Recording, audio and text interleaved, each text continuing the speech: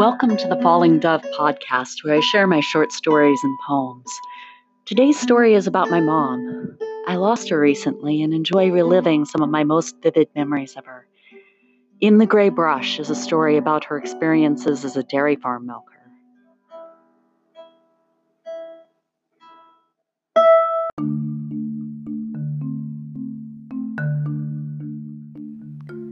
Eloise, my mom, milked cows for a round-faced dairy farmer named Bob. He was having a bad year. There was a frozen pile of black and white calves near the corner of an unused corral. A few bears, grizzly bears, had gotten into the habit of cleaning up the dead calves for him, but they had also formed a habit of reaching into the pens and helping themselves to live calves. On their way to the dairy farm, they had knocked down a few decrepit old barbed wire fences that were in the misty gray brush behind the dairy farm where the bears lived. Bob sent Eloise into the brush to fix the fences. We had a Doberman named Eli, and the dog and I came along. My mom carried 2 fence posts, a digger, and a heavy steel tamper. I carried her .30-06 rifle. The rifle was almost as tall as I was. The Doberman bounced all over the place, sniffing and peeing on stuff. The ground was squishy. I saw little raccoon handprints in the mud. My mom steadily stabbed the digger into the muddy ground. The dog plunged into a large gray bush with a growl, and the bush shook, and horrible noises came out of it. My mom grabbed the .30-06 from my arm, aimed it. There was a loud clicking of the bolt. The Doberman pranced out of the brush with a garter snake hanging out of his mouth. He gave his head a shake.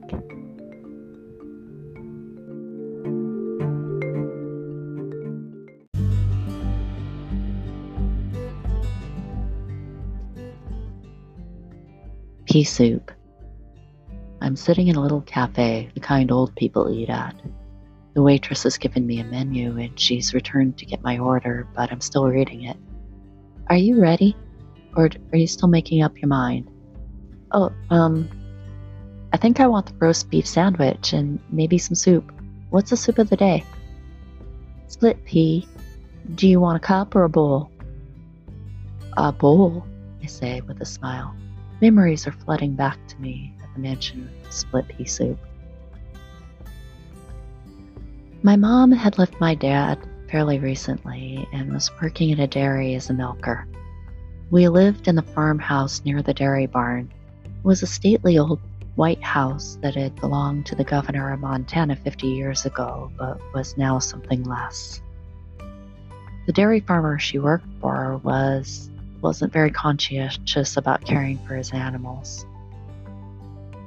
He should have used a tractor to scrape the thick green manure out of the walkways, but he didn't. And some of his young heifers had actually drowned in the chest-deep slurry. His cows found it hard to rest in the mess. My mom was milking, and I woke up without her in the house.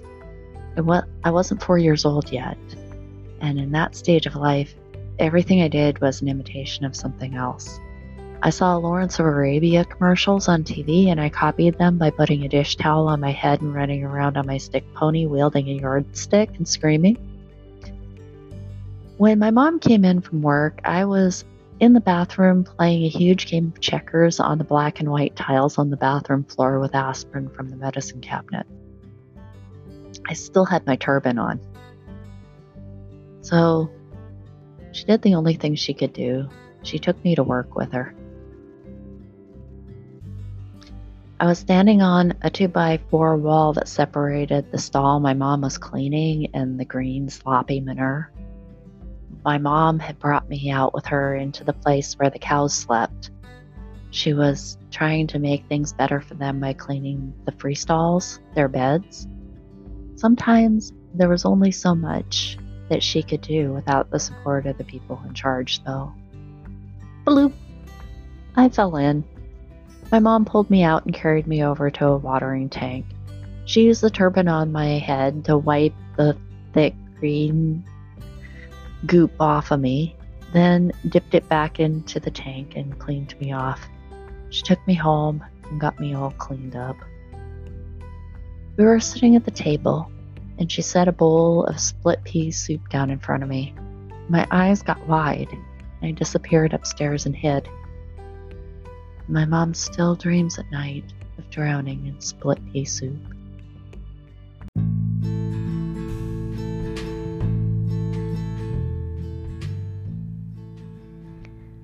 C-clamping kickers. I sat on the damp concrete steps at the end of the milking pit and listened to the pneumatic throbbing of the milk machines pulling squirts of white liquid from the black and white cows.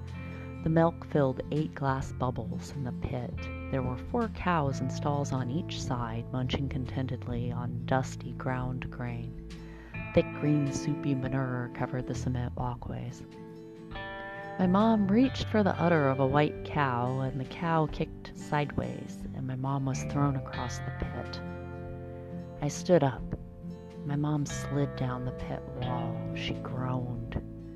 I took a few steps towards her, but she was already up again. She hobbled the cow that had already been restrained with a C-clamp that was hooked over her back and underneath her flank. The C-clamp stops a cow from being able to send a kick that'd kill me, but it won't stop her from knocking me down, said my mom. I was impressed with the gentleness that my mom used when she continued to clean the cow's udders off and clean the milking equipment. There was an empathy and a gentleness that not many people who had just received a bruise the size of a dinner plate could bring. The machine continued making its sound. The white cow always kicked. Most of the other cows were gentle. This white cow had 3 white heifers that all kicked.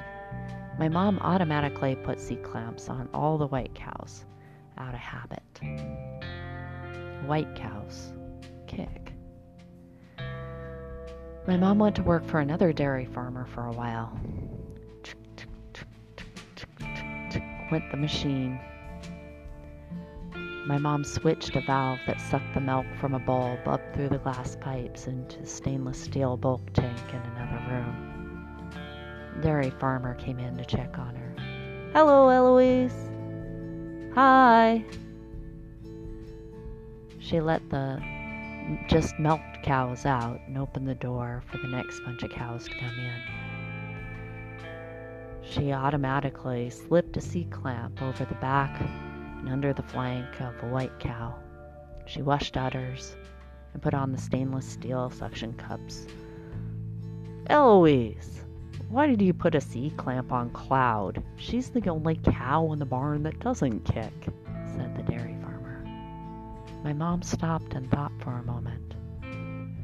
Habit, said my mom.